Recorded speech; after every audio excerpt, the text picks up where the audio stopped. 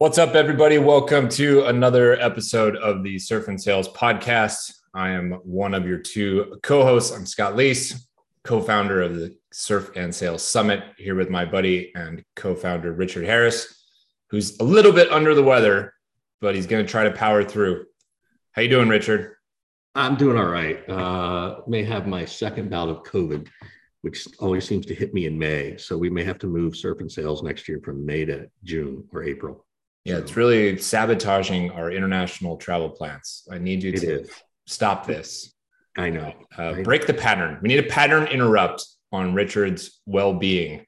There we go. We're here with a good friend and up-and-coming sales leader, seller, creator, entrepreneur, all of the above.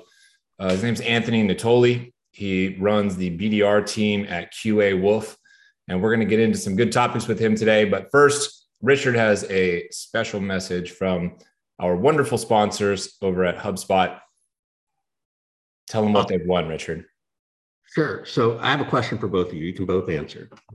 What do Reese Witherspoon, Derek Jeter, Kim Scott, Brian Halligan, and Sam Jacobs and Neil Patel all have in common? Anybody know? All of them have a birthday on May 30th. No, that's not it. Anthony? It's a good guess, though. Anthony, what's your guess? I have no idea. I was thinking of something with Boston, with Derek Jeter, Red Sox, HubSpot in Massachusetts, but I have no idea. Well, you're kind of close. It is Boston related. What it is these are all featured speakers at HubSpot's Inbound. That's coming up in September 5th through the 8th. So apparently our friend Sam Jacobs, Scott, is now flying in rarefied air with Mr. Jeter. So we might need to try and hitch a ride on that plane. But I want to talk about HubSpot Inbound. Yes, a ton of other great speakers are going to be there. This is a place you can go and learn from the industry experts with great walkaway and practical tips that will help tackle your challenges. And the speakers are going to be great. It's going to be great instructive training and networking events. It's obviously going to be entertaining and educational, which I think is always really fun. And there's a ton of festival style stages, although I haven't seen the band list, Scott. So what was the name of your college band, Scott? Yeah, we didn't make it. I didn't get the invite to perform. What was the name of the band? I don't care if you. No, I don't want to name the name of the band because then 100,000 people are going to go Chat GPT and Google search it, and I just don't want to relive that part of my life for the moment. But what if HubSpot Inbound says, Scott, we want you to show up and play on one of the stages? Come on, September 5th through 8th. You'd be in. I'll improvise something new. The solo artist. Okay, that'll be it. It'll absolutely be Scott Leese and the Disciples of Sales. That's his new band name. So there is VIP general admission passes. So please check out HubSpot Inbound. We absolutely appreciate HubSpot for supporting us in the sales community and hope everybody can make it out to the Inbound session in Boston, September 5th through 8th. All right, let's get on with the rest of the show, Mr. Leese. Take it away. All right, Anthony. Welcome to the show, man. It's good to have you here. I can't believe this is your first time with us, actually. Yeah. It's a privilege to be here. I started my LinkedIn journey posting and creating a year and a half ago, and you two gentlemen were definitely some of the guys and gals I looked up to of the folks that I wanted to be like, and so it's a full circle moment for me to be here. But yeah, I mean, I don't know if it's because I'm a Jets fan, but it took a long time to get here. But I'm excited to be sharing the space today with you guys. Well, I had to wait for the Jets to become somewhat relevant again. Is really what it was. Fair enough. Are they relevant? Yeah, they're relevant. They made some news, but we don't want to talk about that though. I can't believe it's only been a year and a half since you started creating in kind of this LinkedIn journey that you're talking about. What was the thing that finally pushed you over the edge to get started? Yeah, I think there's a few things. I'd been sitting on the sidelines for a long time on LinkedIn, learning a lot and seeing a ton of folks like you two have a ton of success on LinkedIn. And I started to see some of my peers post on LinkedIn, and I'm a very competitive person. So I thought to myself, why not me? I've had success in my career. I've definitely been through adversity personally. Like, I definitely think this could be an outlet for me to, get my name out there and help other people. And so, I think what really got me over the hump was, getting through what I got through in my personal life the last 3.5 years. It felt almost a duty to me to post on LinkedIn, share my story to help other people. And that naturally parlayed, no pun intended, with my history of, sharing best practices of what's worked for me from like a sales perspective, prospecting, but also the mental health and the mindset side of things. It's become a really amazing outlet for me to show up authentically as myself and help other people. And I think the idea of doing that was really what just got me to start taking action and get myself on the field and off the sidelines. When you're kind of lurking or observing, and then you make the pivot to participating, engaging, creating, when you're in that observation period, how are you sussing out who's real, who's fake, who's actually helpful, who positions themselves as helpful but doesn't deliver? Because I get asked that question all the time. Like, how do I tell, what's real and what's not? How did you think about that? And how did you kind of educate yourself, or are still educating yourself potentially? Yeah, for sure. I think the last 1.5 years, everyone and their mother is posting on LinkedIn, and it could get very crowded of the advice that's given. And so it's really important to have, a filter of what you see and who you follow and why. And so for me, when I was in that lurking phase, I really thought about using LinkedIn as a way to gain knowledge from people that I really wanted to be like in 2 to 3 to 5 years. So did they have a history in their role, or are they currently doing things that I ultimately wanted to do with my career, whether it was start a podcast or start a newsletter or start doing coaching or start trying to help other people with like sales training. And so I found those people that had a good track record and actually like put in the work and the time and had the credentials to back up what they were saying. I think it becomes very clear as you dig into certain people's content if they have the actual chops or not, and can back up what they're preaching, or if it's kind of just fluff. And so I naturally gravitated to people that I envisioned me wanting to be like in the future, and then started engaging naturally via the comments and trying to like just build relationships, not asking for anything.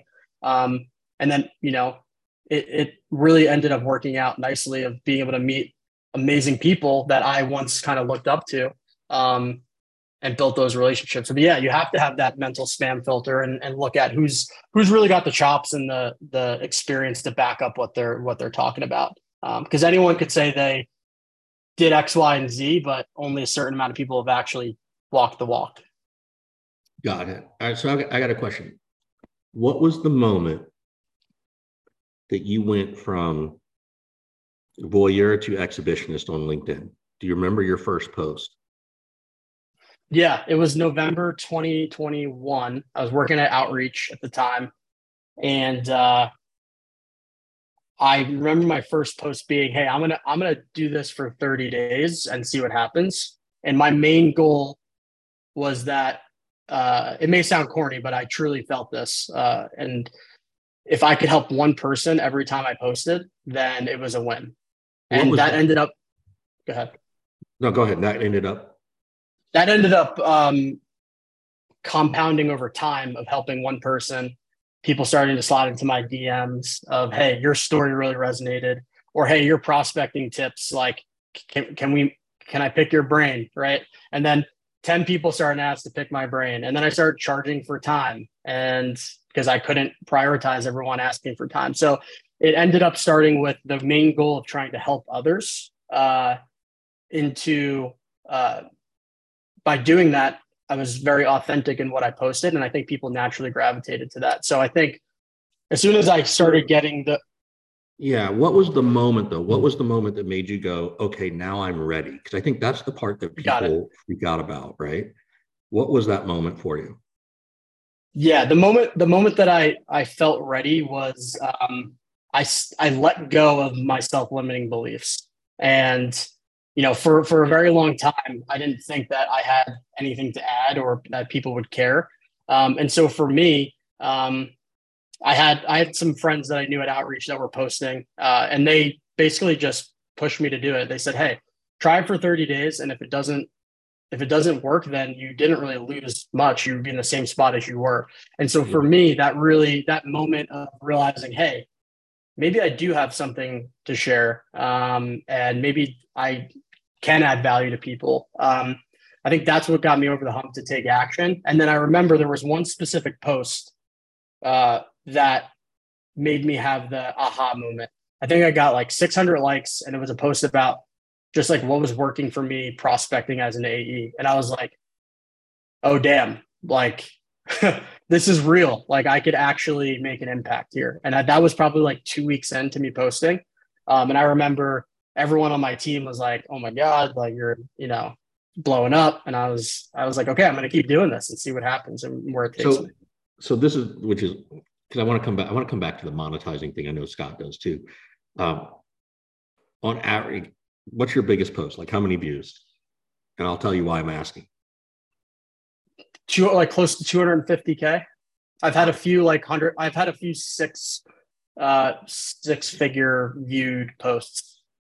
Good. And what's funny is my best posts on LinkedIn are the ones that I almost don't post because I'm afraid of what people are going to think. Totally agree. I have a question. So I posted something this morning. How many views do you think I had today? 3,000 views, 5,000 views. 300. 300. How's that possible? No, I know. Like I'm telling you, like this is the reason I'm asking is because you're in like some bizarro LinkedIn man. jail. You've angered the algorithmic gods somehow. I don't know what I do, but this is standard for me. That's why I asked, because it frustrates me to knowing that I've been posting for years and people seem to know me, but then I have these horrible things and experiences. So, well, the good news is you have people like Anthony who looked up to you and wanted to be like Richard one day. Right. But now, the student has become the master. Scott, how often does that happen to me? Is that the story of my life? I don't know. There's a lot of chapters. I don't know if it's the fundamental theme, but there's a lot of chapters with it. That's for sure. Hey, I want to talk to you a little bit about this monetization part that you were talking about, because one could argue that you are early in your journey to have already tried to start building your own thing, side hustle, whatever you want to call it, and monetize your expertise. How do you respond to people who try to frame, that part of the argument, that part of the conversation? Yeah. Bluntly, my initial reaction is like, we're all going to die one day. So who really cares? That's Scott Leese's. That's Scott Leese. Listen, I think more people should focus on, what they're, and Scott, you've even said this to me, like over text. It's like, who cares about what other people are saying? Like, do your thing. You're going to learn along the way. Who cares what other people think? So that's like my Jersey temper type response. But my grounded response is like, I get it. I get why people would say that. But at the same time, I'd rather start now and learn than wait, 5 years to like when society says I should be ready. Yeah. I think if you wait for the perfect time for anything, like you're going to be waiting a very long time. And so for me, how I viewed the monetization strategy was, hey, are there skills and things that I've been through that I feel like I can actually help people with? And for me, those things were, helping people with mindset and breaking through barriers and then prospecting. And I helped with those two things. And I felt confident enough to charge for my time for it. But notice how I'm not trying to sell a course on like enterprise strategic sales or learning how to write code, right? Like I'm staying in my lane where I think I could help and add value. And I'm not trying to be someone I'm not. And I think everyone has valuable skills that they should be able to get paid for. And a lot of people don't know, but for the first 6 months, like I was just taking calls with people and helping them so I could get feedback on like, hey, is this actually helpful to others? And then once I realized it was helpful and more people wanted help that I could handle, that's when I started to figure out, hey, maybe I should be charging for my time. And yeah, so that would be my reaction to people say that you should wait, you're too young, or you're not experienced enough. It's like, yeah, but if you can help people that are maybe only 2 or 3 years behind you, that's how I viewed it. I wanted to help the younger version of Anthony that didn't have the things and resources he needed at a certain time. Well, I think you're doing a good job of helping people, not just people who are a stage or two behind you, but you've been very open and forthright about some of your struggles. I'll let you get into it here for people who don't know, but some of your struggles, challenges, mental health issues, things like this, and that authenticity that we've kind of been dancing around, and that vulnerability. I think just reading those stories and hearing from other people who are going through it or who have come out the other side of it, those things are helpful all the time, regardless, I think, of wherever you are in your career and in your journey. So for people who don't know, can you share a little bit about where some of this stuff is coming from when you talk about your struggles?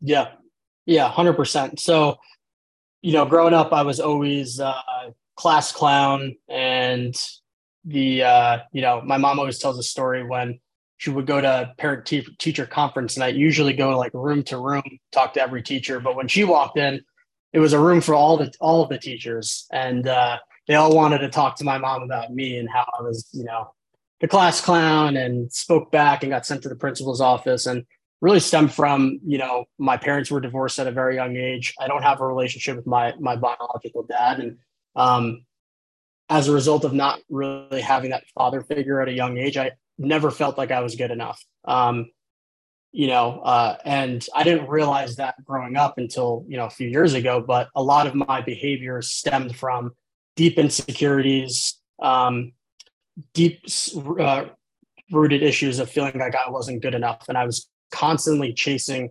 external sources throughout my life to make me happy. And so, I'll skip all the intricate details to get to the big picture. But basically, in November of 2019, I hit a rock bottom where my mom had caught me gambling again. I had issues with this my entire life, but it was bigger than just the gambling, right? I was constantly lying. I was partying every weekend. I was 60 pounds overweight. I was in a really bad spot mentally. I was in 6 figures of bad debt. I had a sub 500 credit score at the age of 26. And my mom basically gave me this ultimatum of like, hey, if you don't finally get help this time and like truly like going into Gamblers Anonymous and seeking out like true therapy and help, like you're not allowed back in the family. And anyone that knows me, like my mom is my rock, my best friend. And so you can imagine hearing that in the kitchen, 7 a.m. right after Thanksgiving. My flight wasn't until 9, but basically kicked me out of the house, and I had to go to the airport, sit there all day. And at that moment, I had 2 choices. It was, hey, I can continue down this path and continue to throw myself this pity party, and who knows if I'd even be here right now. Those thoughts definitely crossed my mind at the time. It's like, what, I can't do this. I have this mountain that I have to climb to get out of this hole. It feels like Mount Everest. Or the other option was, what if I finally gave myself a real chance? And so, December 1st, 2019, my last ever date of gambling, and I've been clean from that since. And I have a great relationship with my family. My stepdad, who basically raised me, great relationship with him, and repaired a lot of made amends to a lot of people. I lost a lot of weight, but I still deal with that. I've been going to therapy for the last 4 years. And so for me, where this authenticity stems from is the perspective that I've gained from going through all that I did and wanting to be able to help other people. Because when you come out the other side of breaking through adversity, you learn a ton. Like, I'm a completely different person when I look back on who I was back, only 3.5 years ago. And I feel like I now have purpose. And my purpose is to like really help other people that might be struggling. And so like when I think about like helping people with sales and prospecting, that's all well and great. But the best messages that I get from people are when they tell me about they were struggling with addiction or, we're thinking about going to therapy and they finally went. Like, to me, that's like warms my heart, gives me a lot of joy and a lot of energy. And I truly think that I went through everything I did for a reason. And I got through it for a reason. And for whatever reason that day, I gave myself a chance. And I continue to give myself a chance every single day. It took it one day at a time until, I'm at where I'm at now. But yeah, it was really scary for a long period of time. Really, really scary at such a young age. Yeah, that's crazy. And congratulations to you. Like, kudos to you, kudos to your mom and your stepdad to, give you the tough love and then support you when you took those steps. That's just, everybody's journey is different. And it's always nice to hear someone else being successful and then getting to the place where they can share their journey in the hope of helping others. So well done, Anthony. Well done. Yeah. What, I don't know, how do you get out of six-figure debt? Yeah. Well, I want to add one more thing too. I want to just make it clear that I don't have it all figured out. Like, I'm dealing with compulsive eating disorder right now that I'm seeking out therapy for and trying to change. And so I just want to say for everyone that's listening, the problems never go away, but your relationship and the ability to deal with it does improve. And I think that's the key. And so to answer your question about how do you get out of 6 figures of debt, for me, I had to basically hand over the keys to like my money to someone else and realize that, hey, I probably shouldn't be trying to do this all on my own. Right. So I needed to come up with a plan of where my highest interest debts were and attack those first and come up with an actual budget. And I owed people that you probably don't want to owe money to for a long time. And so I paid those people off. And, luckily I was doing well in sales, but all of my commissions were going to paying down this debt. For me, I luckily got to move home during COVID. I was living in San Francisco prior to that, and I was paying probably way too much money for rent. And I got to move home back to the East Coast and move in with my parents for a year. And that allowed me to pay down a ton of debt. The reality is I probably should have moved home a year earlier, but I just wasn't ready to admit I needed help yet until it was a little bit too late. But so again, this is amazing. And again, this is where it takes a village, right? Where it's like you had the ability to move in with a family member. Not a lot of people do, right?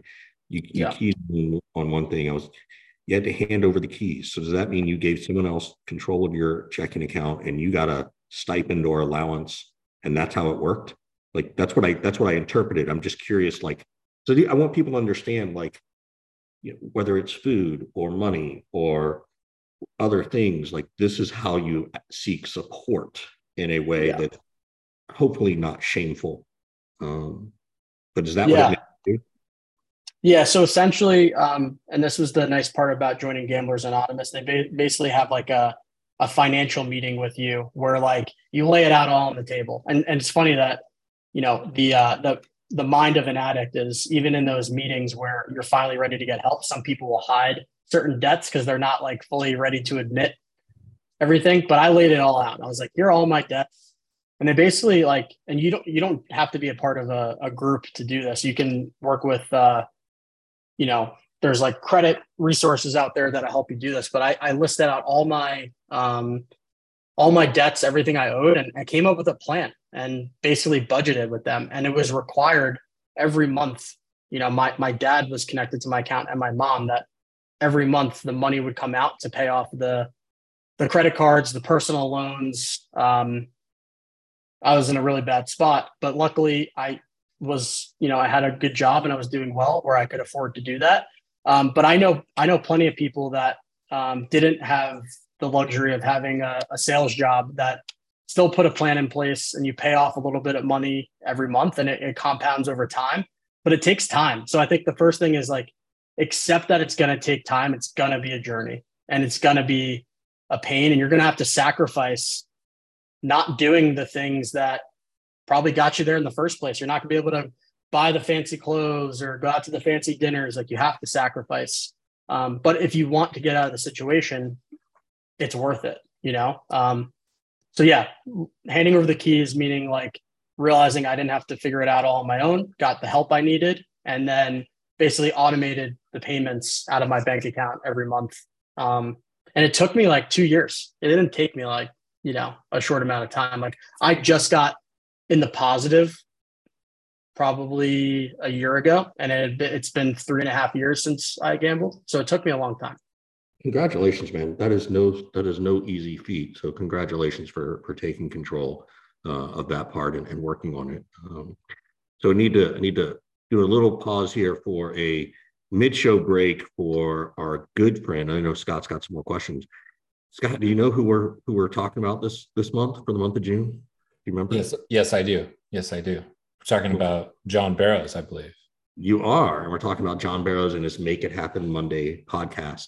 Although I know that's a good name for his podcast, but I think it should just be Make It Happen, because it doesn't just happen on Mondays.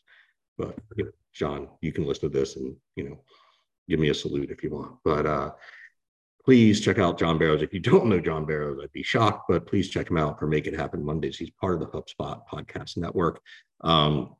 He's had a lot of brilliant people on his show over the years, myself included, Scott Least included. I don't know, Anthony, we should get you on there, but he's had another good friend of ours, Dr. Howard Dover, who wrote the Economy, Tech, and Education Triple Threat. He's a sales coach and director of Center for Professional Sales at the University of Texas, Dallas, which is really interesting, because many years ago, Scott and I were like, how come nobody teaches this? And we found out this guy, Dr. Dover, teaches sales. You can actually get a degree in sales. So he's been on John's podcast, and his latest episode, he explains why there's plenty of opportunity in sales for those who reach out and take it. He believes that the rising interest rates, technology, and ineffective education have created a problem in sales profession, which I think we all agree. I'm less concerned about the interest rate. I think it's more about the ineffective education. But please check out John Barrows on the HubSpot Podcast Network and Make It Happen Mondays. So Anthony, we'll try to get you on there too. You should definitely get onto that show. Yeah. Speaking of people that I was looking up to, I remember JB and Morgan trained my SDR team when I was a first-time SDR. And I was like, those are the people I want to be like, Yep. So that'd be cool. Yep, those are the people I like to be like too. So, all right, Scott, you had another question, I know. Yeah, I have a question, and as somebody who's gone through some stuff of my own, I've been asked this question once before only, and I had to really think about it. So take your time to think about it. But the question is, do you think that having an addictive aspect to your personality is a help or a hindrance to being a great seller?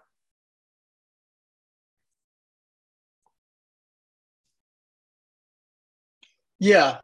Your response so far is exactly what mine was, which was like, oh man, I got to think about this for a second. Yeah, I think it can be both. So let's talk about the parts of that might be helpful first. Yeah, for sure. If you can become addicted to the effort and the inputs that you put in to your process, then that can be super helpful, right? When you're solely focused on the controllable inputs that you know are going to help you, and you're addicted to that process, and you're addicted to the idea of making progress and getting better and learning. I think the way that you cultivate that addictive type of behavior is what ultimately is going to dictate how that shows up for you. But if you're someone that's like addicted to the idea of the outcome and the idea of just making all this money, and that's all that your mind and energy is expended upon, then you're going to find yourself continuing to chase. And so for me, I was the latter for like most of my life. I was addicted to all the wrong things when it came to sales. Like all I cared about was the commission checks, people giving me thumbs up and getting the external high fives.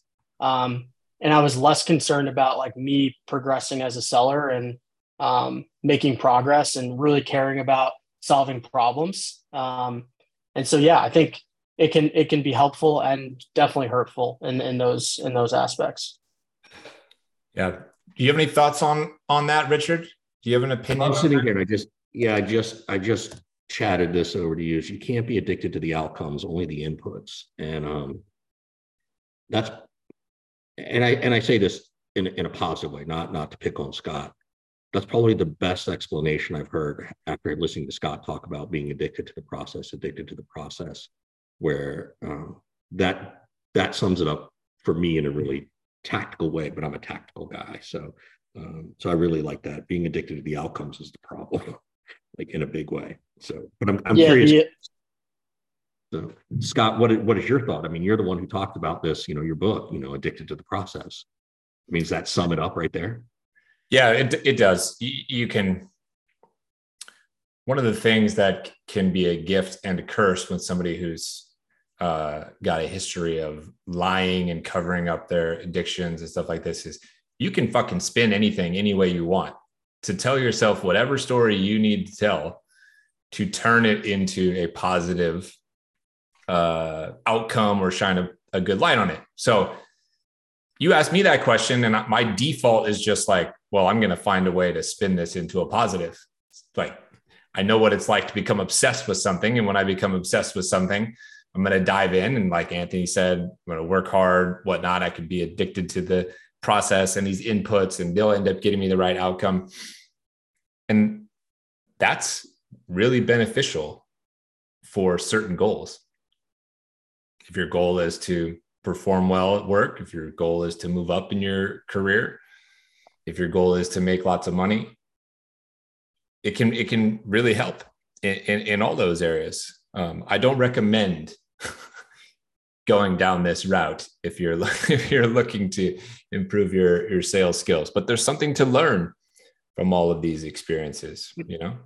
I think it goes back to that old adage of why do we keep every sales leader I know hires bad salespeople. Why?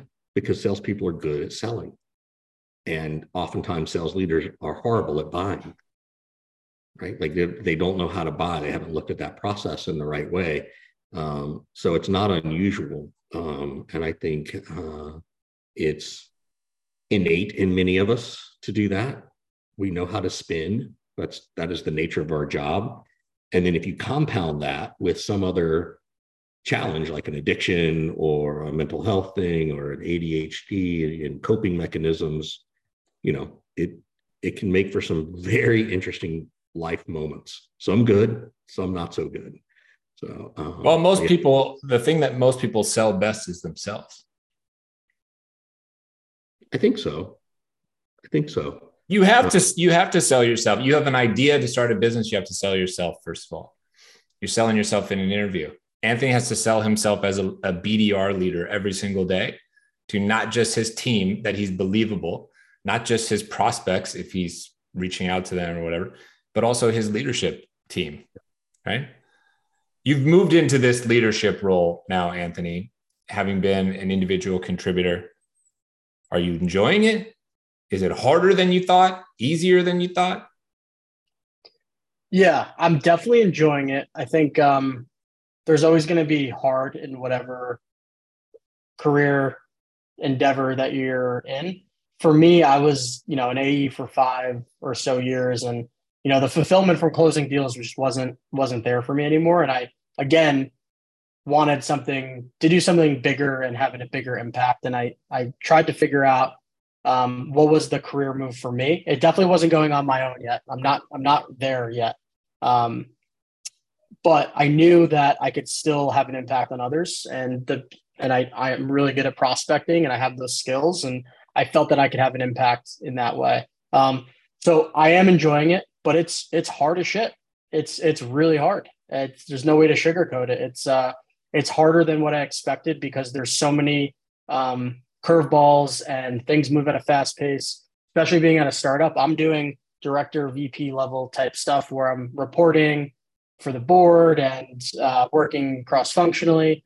So it's hard, but to me, I'm enjoying that learning process.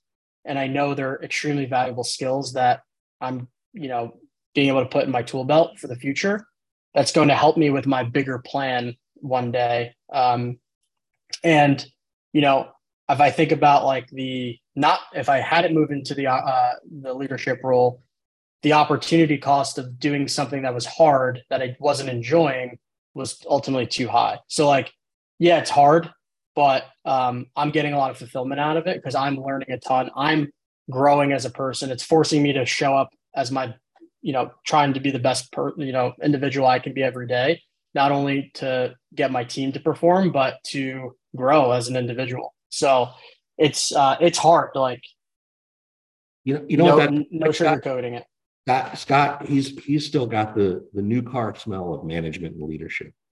Here I am learning all this stuff by doing director and VP level shit, but I'm not getting paid for it.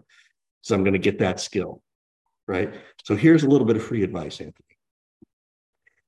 Document all these things you're doing because you're not going to remember them, right? It's really critical.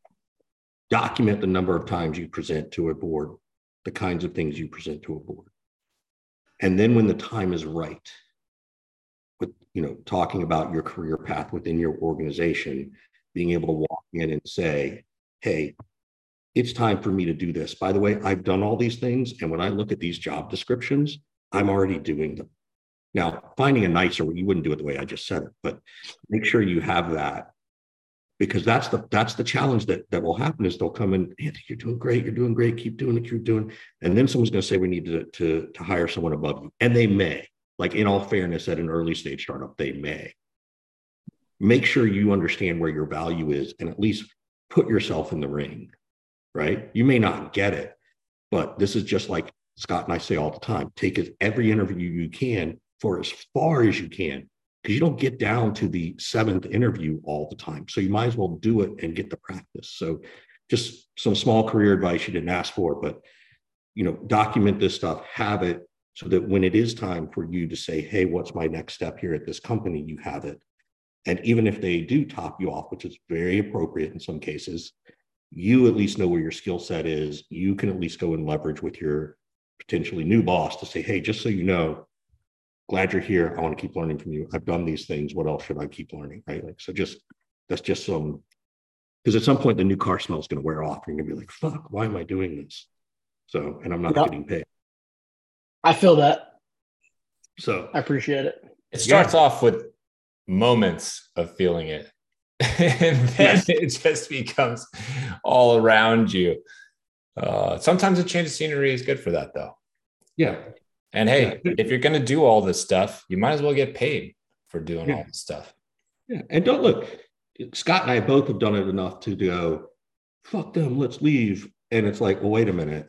We didn't even necessarily try as best we could. And we kind of learned how to figure that piece out. So for whoever's listening, whatever, yes, we always tell you to leave, tell them to fuck off, but shoot your shot with your own company first. Right. So then you got reason. Yeah.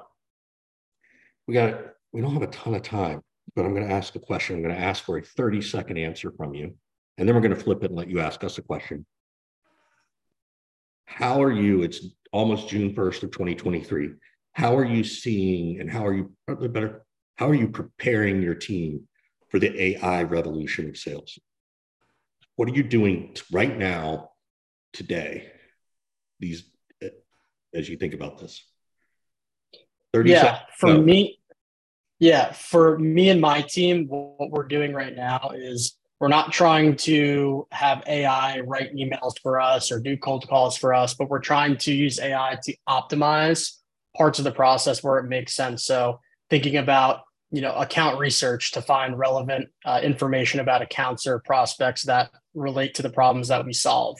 And then obviously trying to automate steps within our outreach process where we can.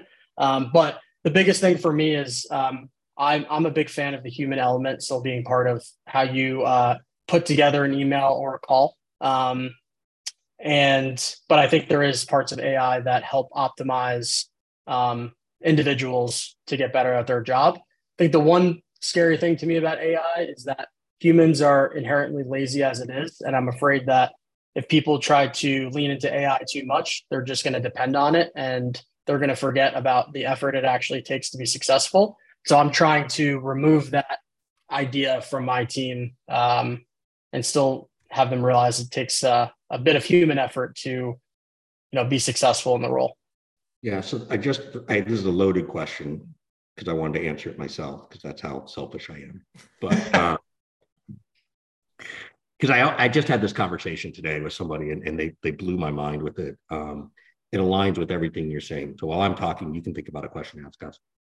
Essentially, the sales role with AI is equally generative as the machine itself, because as we ask the AI to do things, we learn from that too. So we also get smarter, which is cool.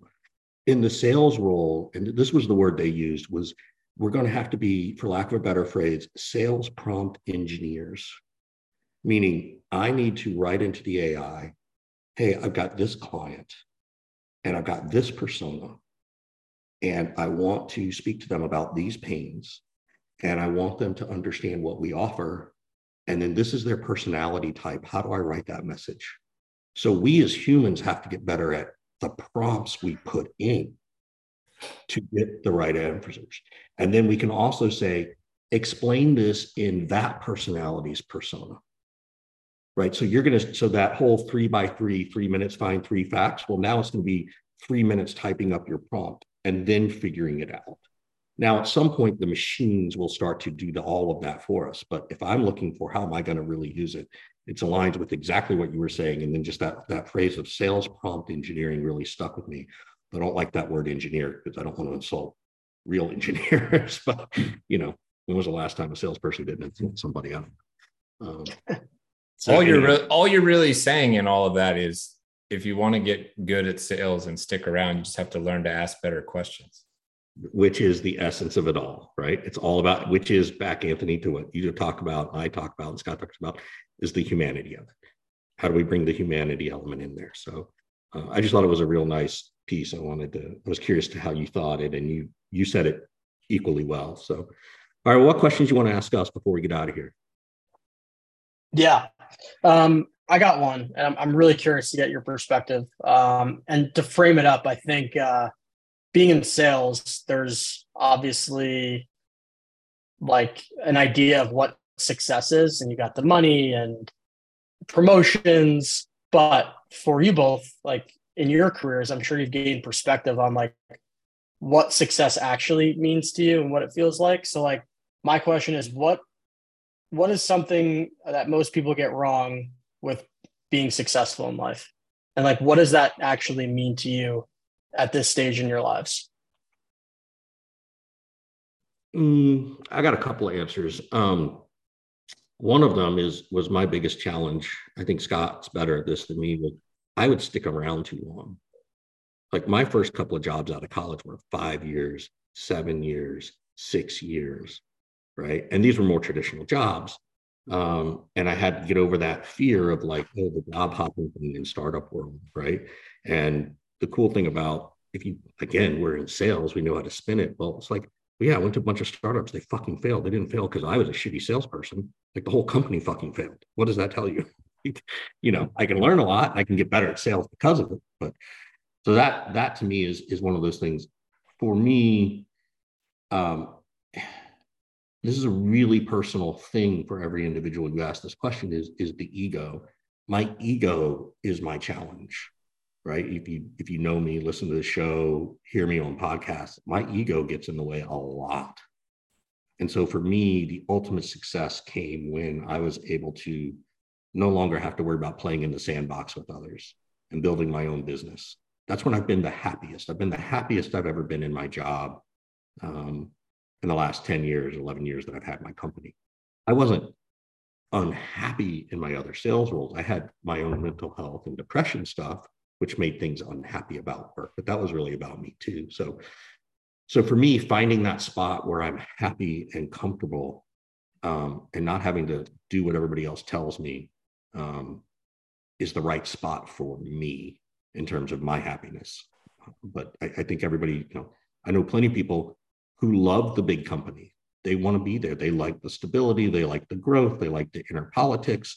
They like not having to worry about a paycheck, all those things. So those are that's my long answer. My answer would be that it lasts, that once you can call yourself successful, that's it. You're now successful in perpetuity. That's not the case at all. I think you work super, super hard to get to some place of success. And then what do they say the hardest thing to do in sports is, Anthony? To repeat championships. Boom. Repeat. So great. You're a success, whatever that means. You got promoted. You made $100,000. You made $500,000. You made $1 million. The hardest thing in the world is to do it again. Because you work so hard to get to the top. And then when you're at the top, what do you want to do? You want to take a break. You want to chill. You want to enjoy the experience and look around. And oftentimes when you do that, what happens? You slip up and somebody hungrier comes along and knocks you down and steals the title. So I think what people get wrong is once you've kind of made it and you're successful, that's it. Like, oh, Scott's a success. He's a success for the rest of, his life or whatever. That ain't true. I have to prove that I'm a success every year, every month, every week, every day on some level. Oh, the pressure of that doesn't dissipate for me, at least. And I think if anything, it gets intense. It increases the intensity for me because I have to fight this like, I belong here. I am a success. I don't want to go back to where I was. If I fall off, I'll never be able to get back up. These kinds of things.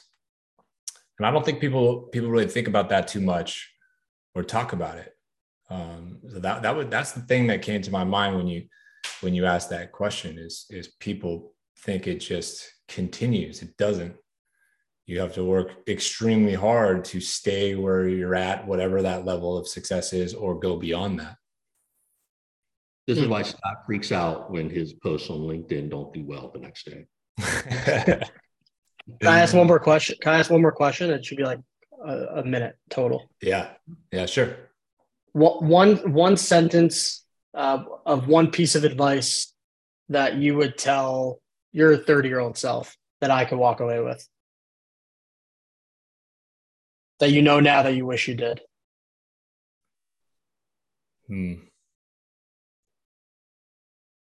Don't try to do everything by yourself, which we've already talked about in various capacities, but you can extend that to, I'm trying to learn how to be a better sales leader. Go talk to people who are sales leaders. I'm trying to be an entrepreneur. Go talk to people who are entrepreneurs. I'm trying to get my personal affairs in order. Go talk to somebody to help you get your personal affairs in order. There's a lot of things that I was trying to do at 30 years old that I was completely trying to do by myself. This was like pre-social media, pre-networking, and all that kind of stuff. And I just didn't know what to do other than grip it and rip it, for lack of a better sports expression, right? So don't try to do everything your own. That would be my. Love it. It's so funny because I was going to say find your Scott Lease, which again is find that person or those people that you trust the most with your life, with everything, right? If just thinking about things. If I had to trust someone with any part of my life, personal, professional, medical, whatever, and I haven't put this in a document, but I'd have no problem making it Scott Lee's, right? And I think that means a lot. And there's probably 4 or 5 friends that I have that way. So it's not finding just one, but it does matter to find those people. And I've referred to them as your personal board of directors, right? So you've got Scott's on my personal board of directors for a couple of things: business, partnerships, money, but also friendship. But then I have a financial personal board of directors, someone who helps me with that. I've got someone who helps me with my real estate investment stuff as my board of directors. I've got someone on my mental health board of directors. So find those people that surround, to Scott's point, that's how I see exactly what Scott said. Love that. Sure. All right, bud. We appreciate you spending some time with us, man. Good luck with everything. Where's the best place for people to reach out to you? LinkedIn? LinkedIn's fantastic. Perfect. Anthony Natoli, everybody. We'll see you next time on the Surf and Sales podcast. Thanks, everybody. See you guys.